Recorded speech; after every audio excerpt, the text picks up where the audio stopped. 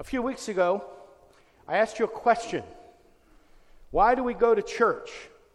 What do we do when we come here? We found out that the Bible says that the reason we come to church is to be equipped to do the work of the ministry, to do the work of spreading the gospel. Now, you're going to hear that message over and over again, and I hope today to be able to explain to you why this is of vital importance to us in a time such as the one we live in. There are a lot of valid reasons for people to come to church. They're good reasons. But the scriptures tell us that the primary reason is to be equipped.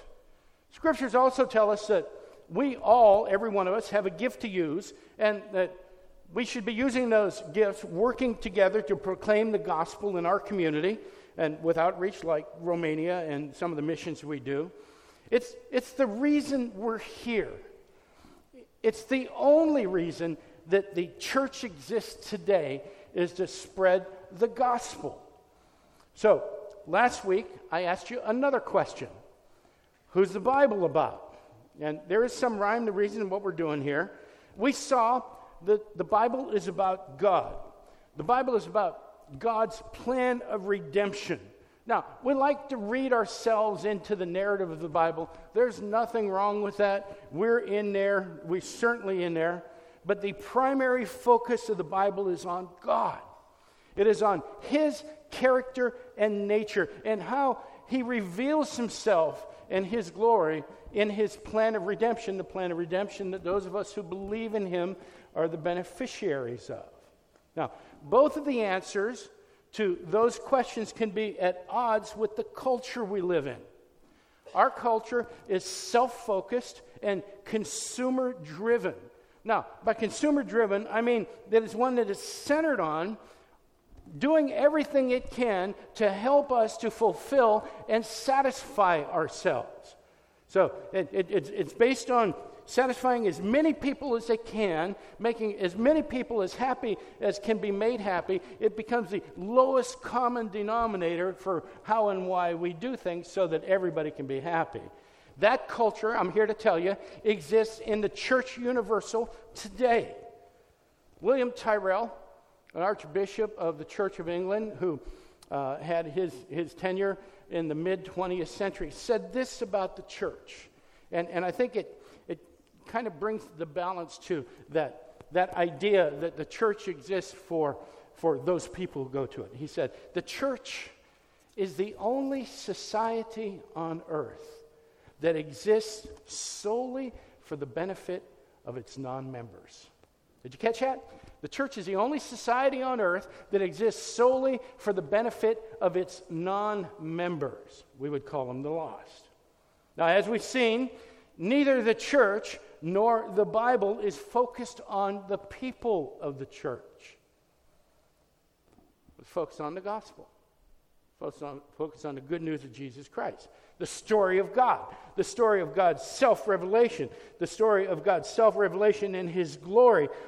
And the Bible is focused, the church is focused on God's mission and His redemption of His children through His only Son, Jesus Christ. Salvation through Him alone. So, we keep on asking this question as well. Why is this important? Why do we need to know this? Listen carefully. It's important because we live in dark times, brothers and sisters. We live in dark times. In a way, I believe that we've been on the path here at Warrenton Bible Fellowship that we've been on for the last 15 years for a time such as this. We have somehow found ourselves in the middle of a move in the culture that is almost unimaginable. It's certainly breathtaking. Society has somehow upended itself. We are in those times where good is being called bad and evil is being called good. Any respect for leadership and authority is rapidly beginning to fade into the background. As a matter of fact, any semblance of authority has become an issue that it seems that everybody wants to challenge. Everybody wants to debate. Everybody wants to malign. And matter of fact, we're getting to the point now where people want to shoot at it. It's unimaginable. Our morals The fabric that holds our society together are crumbling. They're fraying at the edges. And the church becomes more marginalized every day. The great irony is that marginalization of the church is happening from within by liberal theologians and special interest groups that have far more influence than they should, and from without. From without by a culture that is no longer interested in hearing what we call biblical truth. It's changing. You know, our culture's become Pontius Pilate, who looks at Jesus Christ and goes, who knows what the truth is? We know. We know what the truth is. We're living in a time of turmoil. And I pray for our nation every day. I thank God for the nation of the United States. I think it's the greatest nation in the world. But I think we're in trouble. And I got to tell you something. I don't think it's going to get better. It may, but if you look down the hallways of history and everything that has ever happened with mankind, no society that has ever gotten where we are right now has come back. There's no one that is the big turnaround story. So I don't know that it's going to get better. I got to tell you something else as well. And just please hear my heart on this. Neither political party is going to turn this country around. They are not our salvation. And it's just not going to happen. It's time for the church in the United States to ask itself another question. What are we going to do about this? How do we exist in this atmosphere? And not just how do we exist, but how do we become the influence rather than the influenced? I think our passage today has the answer. And I think it's the only answer there is. It's the only answer that offers any hope. And it's the answer that is thoroughly intertwined with the calling that I believe that God has placed upon Warrenton Bible Fellowship. So in our passage this morning, we're going to gain two valuable insights into the Word of God. First, we're going to see who we are, and then we're going to see what we're called to do. And once we have those two insights in hand, taking into context everything we've been talking about for the last couple of weeks, we're going to talk about how we're going to walk out that calling that God's given us. So our sermon today is called The Living Stone. Let's take a look at our text. I'd like you to turn to 1 Peter chapter 2. 1 Peter chapter 2 will be in verses 1 through 10 this morning. Again, you want to keep your Bibles open. 1 Peter 2, 1 through 10. So, put away all malice and all deceit and hypocrisy and envy and all slander. Like newborn infants, long for the pure spiritual milk, that by it you may grow up into salvation, if indeed you've tasted that the Lord is good. As you come to him, a living stone rejected by men, but in the sight of God chosen and precious, you yourselves are like living stones, are being built up as a spiritual house, to be a holy priesthood, to offer spiritual sacrifices acceptable to God through Jesus Christ. For it stands in Scripture, behold, I am laying in Zion a stone, a cornerstone, chosen and precious, and whoever believes in him will not be put to shame. So the honor is for you who believe. But for those who do not believe, the stone that the builders rejected has become the cornerstone, and a stone of stumbling, and a rock of offense. They stumble because they disobey the word, as they were destined to do. But you are a chosen race, a royal priesthood, a holy nation, a people for his own possession, that you may proclaim the excellencies of him who called you out of darkness and into his marvelous light. Once you were not a people, but now you are God's people. Once you had not received mercy, but now you've received mercy. The Word of God, brothers and sisters, there it is. First thing we should notice about this passage is that the first verse starts with what? The word so. So. Now, as we've seen over the last couple of weeks, that should cause us to want to back up and find out what the so refers to. So if we take a look at 1 Peter chapter 1, we see that in chapter 1, Peter tells us that God has caused us to be born again into a hope and a guarantee of our place in heaven. There's reassurance in our salvation right there up front. Therefore, Peter says again in chapter 1, we're called because God has caused us to be born again, because He's given us this hope and this destiny to be with Him forever. We're called to lead holy lifestyles, ones that exhibit what we call sanctification, the process of being made holy, the process of being conformed to the image of God. Verses 14 and 15 of chapter 1 call us to participate. We are to participate actively in that process. Peter is leading up to, all the way through chapter 1, how we're able to do our part in this process of sanctification. He starts with chapter 2 with so. Because of all that, put away all malice, all deceit and hypocrisy, and envy, and all slander. Like newborn infants, long for the pure spiritual milk, that by it you may grow up into salvation, if indeed you've tasted that the Lord is good.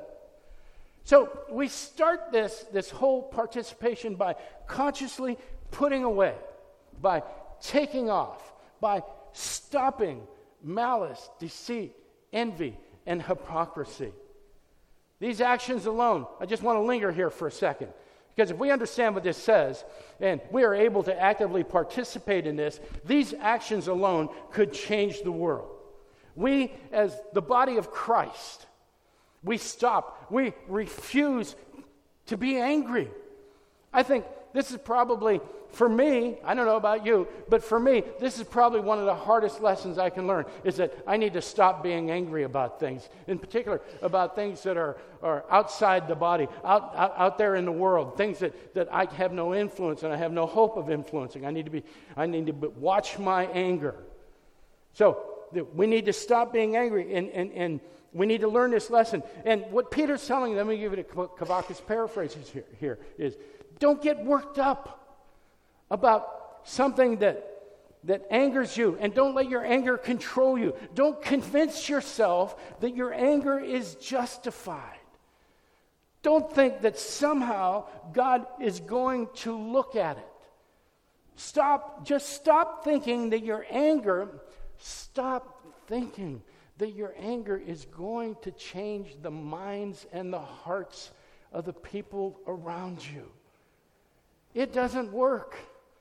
It never works. I have never in my life gotten angry at somebody and had them go, "Oh, wait a minute. I realize I'm the problem. My heart needs a change. You're absolutely right.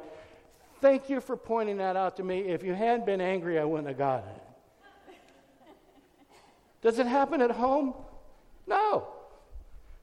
And you know, it's taken me years to figure out that getting angry at my kids didn't fix them. It's taken me years to figure out that getting angry at a red light because the person in front of me doesn't make him go. You know what I do? I lay on my horn. You know what they do? They go. Don't they? Peter says, stop being angry. As a matter of fact, the Bible tells us that our anger achieves exactly the opposite of what we're trying to achieve. Proverbs 15:1, a soft answer. Listen, write that down. Proverbs 15:1. Talk about it at lunchtime. A soft answer turns away wrath, but a harsh word stirs up anger. Anger begets anger. It's just how it works. Getting angry only stirs up more anger. Besides, our anger, regardless of how we phrase it, our anger is not godly anger. I've been in this debate for about 6 years. Okay? We don't have any righteous anger. We've got all ways of justifying it. Well, I'm mad because of what happened to God when my television got stolen. So we don't have this thing called righteous anger. James tells us, he cautions us again about letting our anger get a hold of us and thinking that it's righteous. And in cautioning us, he gives us a great guideline for life. Listen to this, James 1:19. Know this, my beloved brothers. Here's the guideline. Let every person be quick to hear, slow to speak, and slow to anger. Just listen to that. If I could calm down and take the time to listen rather than react. If I would be slow to speak rather than jump on giving my opinion. If I would be slow to anger. Why? Next verse. For the anger of man does not produce the righteousness of God. Our anger does not produce righteousness. Peter has a lot to say about deceit as well. Small verse, but there's a ton in here. Peter says, don't think that you can change the truth. Don't think that you can alter reality by speaking a lie. Don't talk yourself into thinking you're innocent if no one knows what you did. Don't believe that you're going to lose stature if the truth comes out. Don't think people will think better of you if they don't know what you did or what you were involved in. They don't know who you really are. I got to tell you something. Whoever you really are, you're no better than the people around you. But I got to tell you something else. Whoever you really are, you're no worse than the people around you. We all need sanctification. God's working on all of us. And the way we're supposed to do this together is we're supposed to confess our sins one to another. Why? So that we don't carry a burden around. So that we're not stacking lie upon lie and trying to cover ourselves everywhere we go. We're supposed to be speakers of truth. Don't lie to protect yourself. Don't lie to get ahead. Don't lie to avoid losing something. Don't lie just because you have the opportunity to lie. Hypocrisy and envy are right up there with the other two. Peter says, don't say one thing and do another. Don't tell your kids to be like Christ, then drop the ball. Don't go to church on Sunday and then go home and scream at each other on Sunday night. Don't put crosses up on your Facebook page one day and then erupt in anger and criticism of somebody across a political aisle the next day. Don't call others sinners when every one of us is a sinner himself. Peter says, stop doing that. Stop acting like the world. He says, if you're really saved, develop inside a strong desire for spiritual nourishment,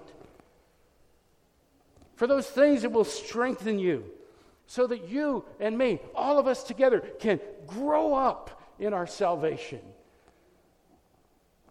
so that we can mature in Him, so that we can begin to mature in our understanding of who we are as a people of God and who we are as a church of God, who we are as individuals that have Christ in us and are called to be putting Him on display.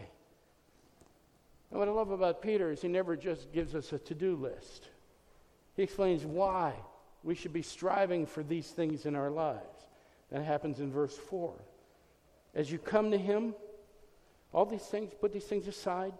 As you come to Him, a living stone rejected by men, but in the sight of God chosen and precious. We're to do these things because we're coming closer to Christ. We're supposed to be becoming more like Him. Christ, who was rejected by man, but chosen and precious by God. Christ is a living stone. There's a lot in there. Hold on to that thought for just a second.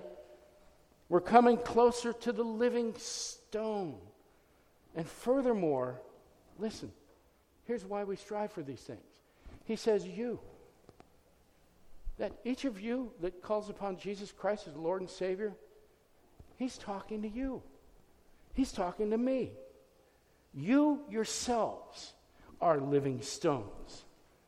You yourselves are being built up as a spiritual house, to be a holy priesthood, to offer spiritual sacrifices acceptable to God through Jesus Christ. You and I are being built up. We're being constructed. We're being molded and formed in the process of being made into what? A spiritual house. Now, what this means is a place to grow and develop spiritually, a place to live spiritually. So we're being made into a spiritual house, but look at this as well. This is vitally important for us to understand today in our time. We are being made into a holy priesthood. You and me are being built up into a body of holy priests. All of us. We got to hold on to that. It's a promise from our Father in heaven. We got to hold on to that, because you can travel to any number of cities today. You can go to Minneapolis. You can go to St. Paul. You can go to St. Louis. You can go to Baton Rouge. You can go to Dallas. You can go to Chicago. You can go to Baltimore. That list is growing tragically longer every day. And you can go to those cities and you can stand on the street tonight and you can hear angry, even violent debates about what? About men and women and gender and color and race and religion. And those debates have the potential to tear this country apart. Hillary and Donald aren't going to save us from that. Right now, all the political parties are doing for us is throwing fuel on the fire. The two potential leaders of the country are calling each other names. What do you think is going to happen in the streets? But the church is called to a higher standard. Every man and woman in the body of Christ is being formed into a royal priesthood, a priesthood that has no part in those arguments and debates, one that comes bearing blessing and forgiveness and a message of repentance and salvation for everybody that's out there fighting. They're looking for meaning and purpose in their lives. We know what it is. That's our first insight. We're a holy priesthood. Wow. What do we do with that? You're a holy priesthood. Let me ask you this. What do priests do? I'm not talking about the people with the big hats riding around in bubble-back cars. What do priests do? They minister. They minister. They minister to who? Listen carefully. They don't minister to themselves. They minister to the world, the people out there. They minister to the people that need to hear the truth. They minister to the people that need salvation. They minister to the people that need healing and redemption and an intimate relationship with the Lord Jesus Christ. They minister. What will our ministry be?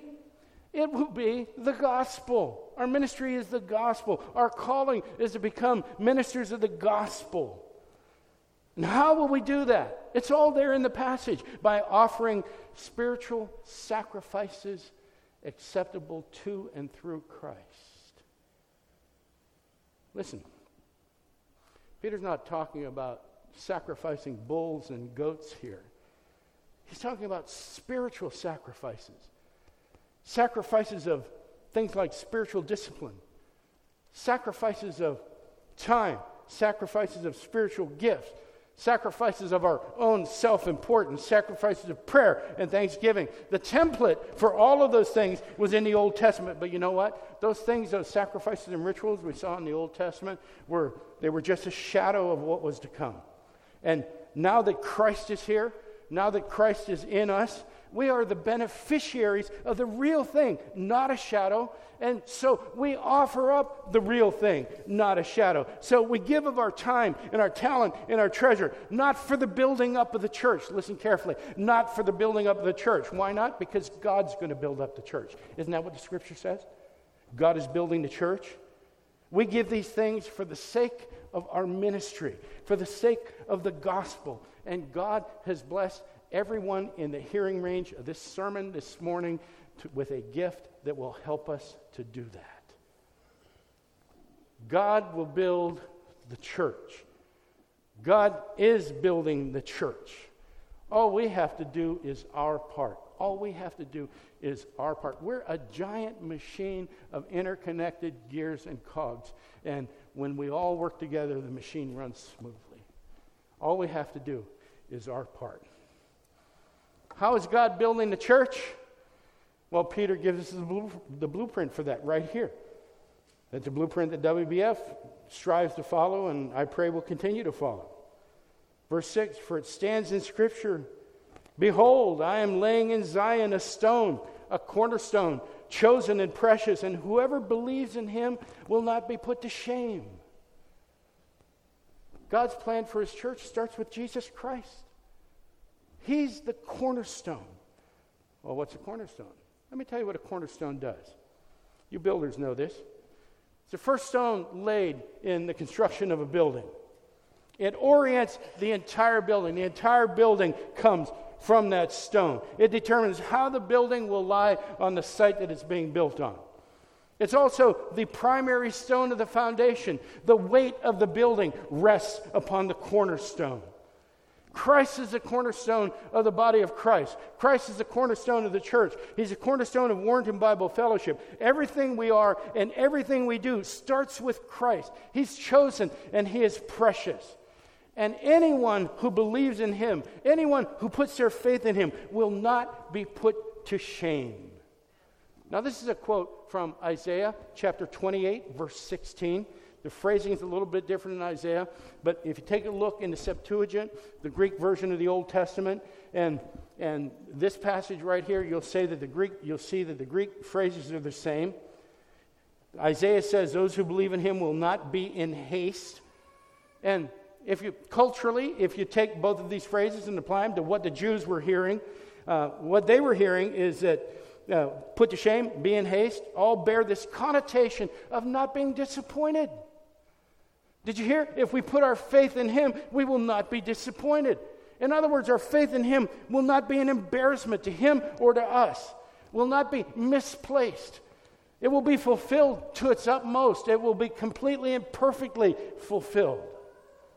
For those who don't believe, verse 7 and 8 tells us that that truth that we're talking about is going to be a stumbling block. It's going to be an offense. Indeed, they'll stumble over it because why? They refuse to obey the word of God. As they were destined to do. Oh, that's a tough phrase. We could probably do a couple months sermon right on that phrase right there. But for now, we have to deal with what it says very clearly. They were destined to disobey. Here's the good news. We, the body of Christ, the church, don't share that destiny with them. We're not headed to the same place. Verse 9. But each of us here, you are a chosen race, a royal priesthood, a holy nation, a people for his own possession, and here's the why, that you may proclaim the excellencies of him who called you out of darkness into his marvelous light. There it is again, that royal priesthood, it keeps popping up. Must be important. Royal priesthood comprised of all of us. We're destined to become a holy nation. This is a promise of God. It's not to say that we're holy right now, but we are on our way, brothers and sisters, to holiness. We're on the path of sanctification, and we know that we're going to get there because we, brothers and sisters, are chosen. And because he has chosen us, we belong to him. We are his possession. And because we are his possession, we are destined to be with him. Meanwhile, we are put here to talk about him. It's our second insight for this passage today. What are we called to do? We're called to proclaim his excellencies. Brag on God. Talk about his greatness and his glory. We're here to tell his story. In other words, we're here to share the gospel. To share the gospel. That gives us good reason to fall flat on our face in the dirt and praise him and worship him and thank him for making us part of such an awesome, world-changing work. Once you were not a people. You know what? We weren't. But now you are God's people. Once you've not received mercy, but now you've received mercy. Each one of us is here by the mercy and grace of God. It's a gift that He's given us. Brought together for a very specific reason and a purpose. Who are we? We're a royal priesthood. What are we called to do? Proclaim His excellencies. Okay. I like that. What does it mean? We're proclaiming His excellencies. We're a royal priesthood. What do we do about it? What does WBF do about it? How do we walk out this calling? Well, first off, we do it individually. Individually, we use our gifts. But we bring our gifts into the storehouse. We work collectively. We work together. God put us together as a body. We're ineffective without each other. You can't take a gear out of the machine and have the machine work right. We all bring something unique to the table. All of us, each one of us. Each one of us is here for a reason. Each one of us has something God has given us that makes us a unique and vital part of what He's called this church to do. In the next few months, we're going to give you an easy way to bless this body with your gift. Bless this town with your gift. And let me tell you how that's going to work. Because if I could convince each of you to give us 2 to 4 hours a week, if I could convince you to give us 10% of the average work week, not counting commute, 10% of the work week to bring into the church, we can change this town for Jesus Christ. We can have impact. I mean, we're right here in the middle of town, folks. If we could all start pouring in a treasure of time into this church, 2 to 4 hours a week, we can change this town. Watch how that works.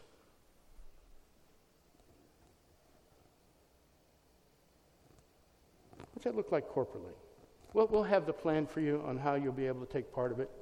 And don't get scared. Nobody's going to ask you to do something you are unable to do. Nobody's going to ask you to do something that you're not equipped and gifted to do. We're not going to ask everybody to go out on the corners and preach or to teach if you can't teach. But I got to tell you something. There are hundreds of areas in this church that we need help in. We're going to discuss a few of them this morning. But there are hundreds of areas that we need help in. There are hundreds of areas that we can reach out into the community in. We just need manpower. We just need woman power to be able to do it. So how is this going to look corporately? How are we going to be organized? I want to talk about that. We're about to experience a reduction in staff. I believe God is working among us. If we truly believe that God is sovereign, if we truly believe that He's going to take everything in our lives, as we've been teaching, for our good and for His glory, then we got to believe that what's happening in the staff is for our good and His glory. Amen? So there's meaning and purpose to everything God does.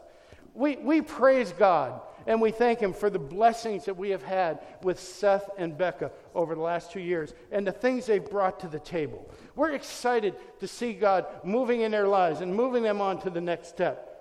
But we are equally excited about God moving in the life of Warrenton Bible Fellowship as well. So here's what the current staff looks like. Their areas of responsibility, what they look like today. We got Pastor John, Pastor Scott, Pastor Seth, and our cable and able-bodied assistant, Diane Strang. Thank you, Diane. And so I'm in charge of the pulpit, women's ministry, adult education. I oversee the men's ministry. I do a little bit of counseling, not much.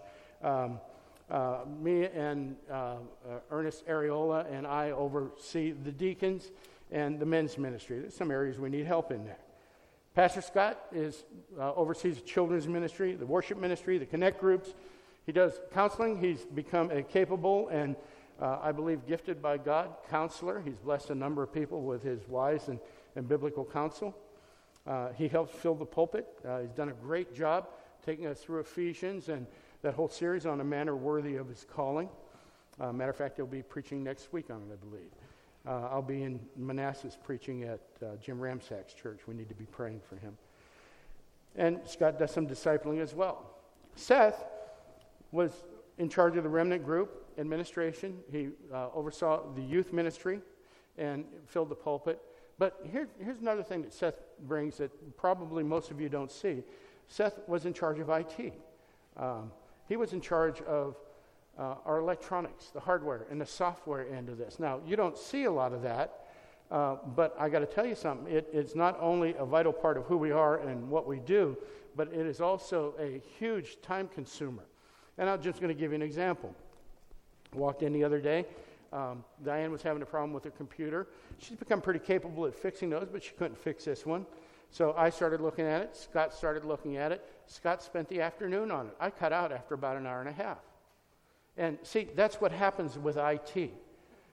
In order for all this stuff to work on Sunday morning, in order for you to be able to send an email and for everybody to receive it, all the hardware and all the software has to work. And we can easily lose a day or 2 or 3 trying to work out some glitch or integrate some new piece of hardware or get another laptop up and running. Scott spent almost 2 days getting a laptop up and running for the children's ministry. We don't see that, but it has a huge impact on our time. And every time we run into a problem, we've gotten pretty good at handling problems. You know, we're not computer illiterate, but all of a sudden the day's gone, the afternoon's gone, maybe a day and a half are gone. And for a group of people that are putting in 6 to 7 days a week, all of a sudden you get behind, and then things start falling through the cracks. So IT is a huge vacuum here, and Seth has filled that well. Diane takes care of communication. She takes care of administration. She does some IT as well, and she manages the facility. She's not in charge of fixing the facility. We'll need your help with that. She's in charge of where the tables go, where the chairs go, and what rooms are being used, and who's using the church. And Diane does some limited counseling as well. So what we're going to do is we're going to take what God's given us, and we're going to restructure. We're going to create a new layer of leadership, a new layer of assistance that will aid the pastors and the elders in accomplishing the day-to-day operation of the church and the ministry. Here's what that's going to look like. So the elders are over and above both of these graphs here. But we'll have Pastor John and Pastor Scott. A lot of our duties are going to remain the same. There'll be a little bit of juggling, but not much. But then we'll have a series of assistants. We're going to need 4 of them. 2 of those positions are filled already. We have Diane as the administrative assistant, and she'll stay with communication administration, the facility management, IT, and some limited counseling. And we just brought Brenda Frazier. Is she here? She's probably working. Oh, there she is. Okay. We just brought Brenda Frazier on. Michelle James has done a fantastic job of growing and maintaining our children's ministry. Brenda is taking that over starting in the fall. She's actually already started. She's going to take that good job that Michelle's done and continue to move us forward. So she will be the assistant of family ministries right now. Her duties will consist solely of the children's ministry. As we continue to grow and things get organized, her duties may expand. We need an assimilation and IT person. We have a candidate for this. We'll probably have some news for you within the next couple weeks, whether or not that will work out. I've already told you what IT is, but we need somebody to help us with assimilation. And what is assimilation? Assimilation is what do we do with the people that walked in the door for the first time? How do we get their name? How do we find out about them? How do we get them comfortable? How do we get them to take the first steps of integrating into the congregation, hook them up with a connect group, make sure they're familiar with where the rooms are and you know how to get around the church? How do we get them to come to a newcomer's reception, which you know we're going to have one now in I think a week. So how do we get them to that? And how eventually do we get them on the path to becoming a member? So we need somebody to help us with assimilation and IT. That's probably going to be a 10 to 15 hour a week position, and we'll keep you posted on that. But we're also going to create an intern pastor's position. This is a part-time position to help us with pastoral care. And that person will be in charge of counseling, of discipleship. He will help us fill the pulpit, and he will help us in our teaching of the adults as well. There's somebody else we're talking to on that. We should have some news on that sometime in the next month or so.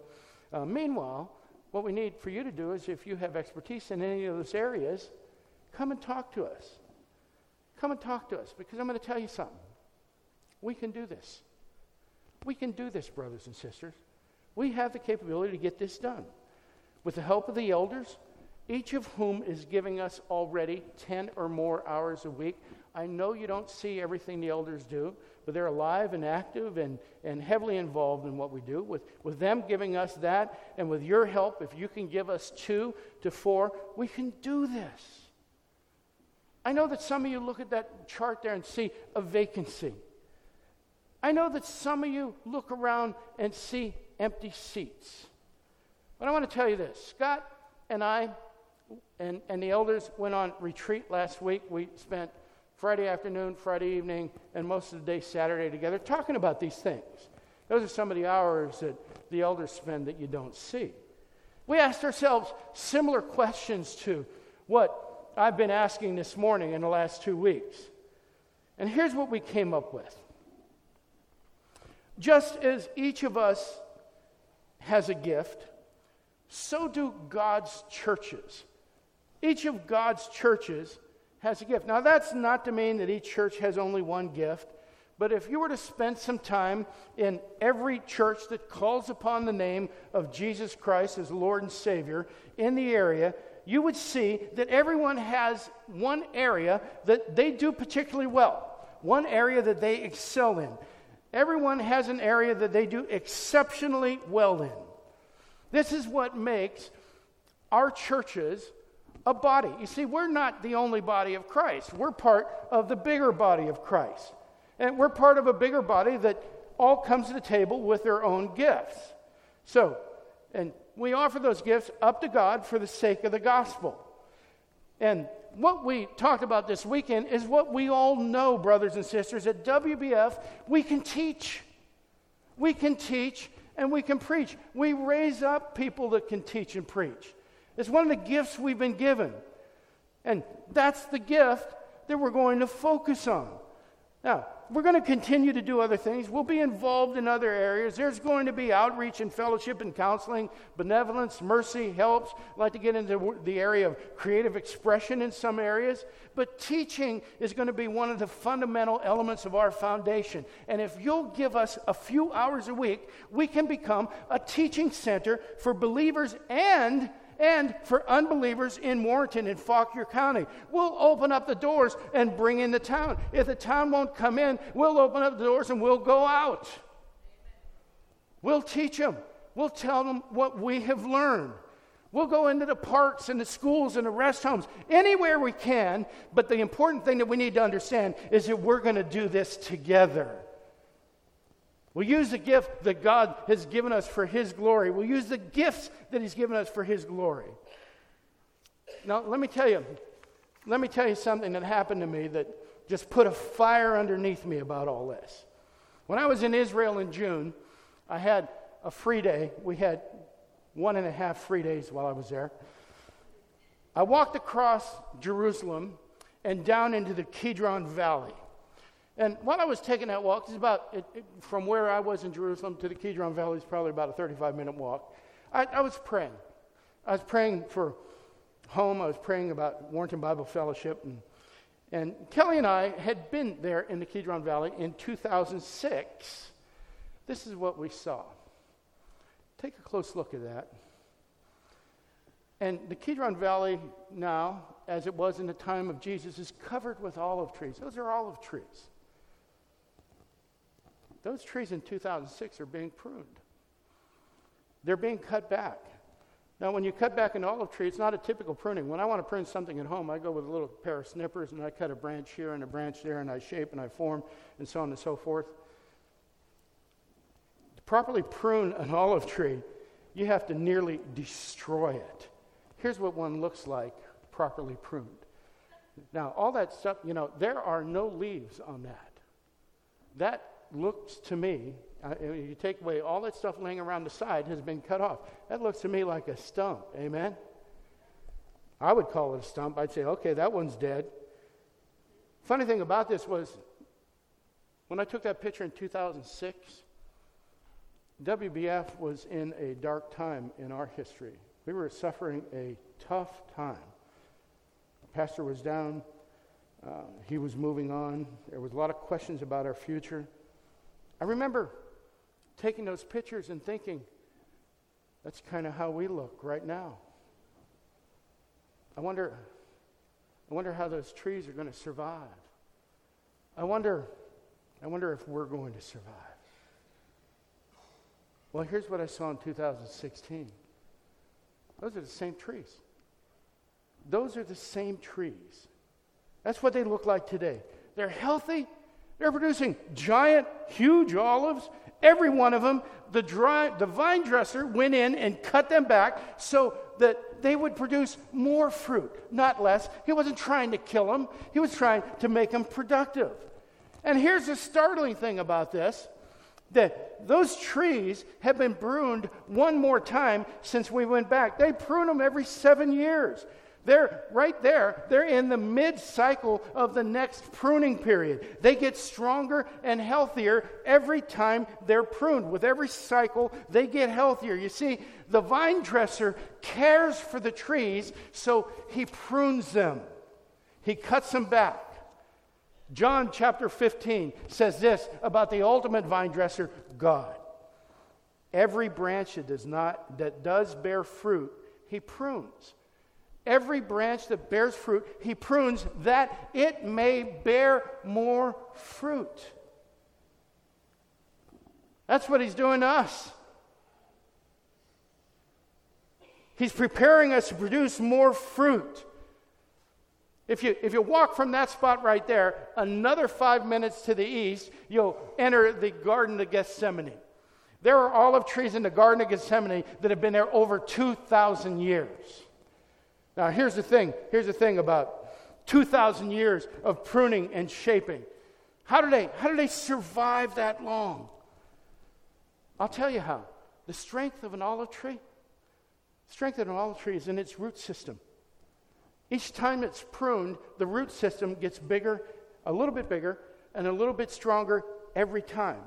Eventually, that feeds up into the trunk. Eventually, the trunk begins to get bigger and stronger every time it's pruned. Every time the vine dresser comes in and prunes a tree, it gets stronger and larger. There are a few trees in the Garden of Gethsemane that are 10 feet or more wide right now. Here's one of them. That's an olive tree. You grow an olive tree in your yard, the trunk's going to be that big. That's an olive tree. That tree has a strong and sure root system. And that tree, brothers and sisters, is Warrenton Bible Fellowship today. We've been pruned. We have a strong root system. That root system is not going to change. It's been the same for the last 15 years, and it's going to be the same as long as I stand in this pulpit. But God is preparing us to produce fruit for His glory and our good. We need to get ready, brothers and sisters, because I'm going to tell you something. The people are going to come. They're going to come because we have the truth. They're going to come because we are willing to present that truth in an uncompromised manner. And this society is looking for answers. Amen. So you practice moving over and making room. But while you're doing that, you take a look at these empty spaces, because some people will see empty seats, and what we should see is opportunity. We should be inviting our friends to come in. They need to hear the truth of God. There are other churches where they can hear it. There's no problem if they go to another church, but we should be encouraging them to come to some church. I prefer that they come here because I think we do a good job of teaching.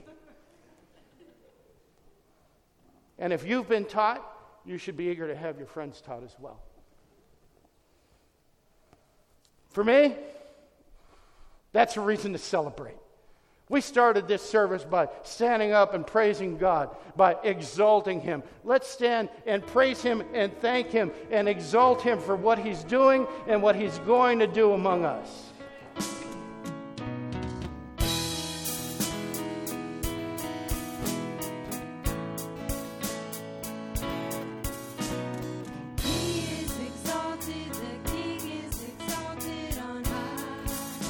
I will praise Him. He is exalted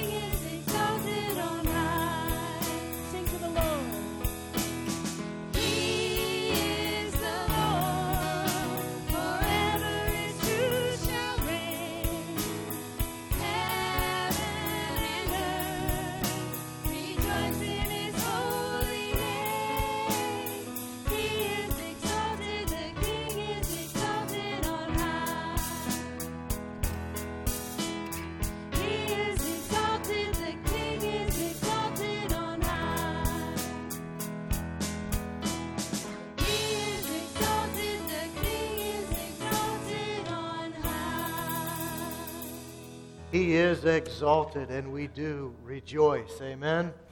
Let's close with this, the final thought from our passage this morning.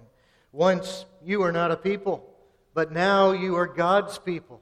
Once you had not received mercy, but now you have received mercy. And so, brothers and sisters, let's go as God's chosen race, a royal priesthood, a holy nation, a people that belongs to Him, and let's proclaim the excellencies of Him who called you out of darkness into His marvelous light. Amen. Amen. Go.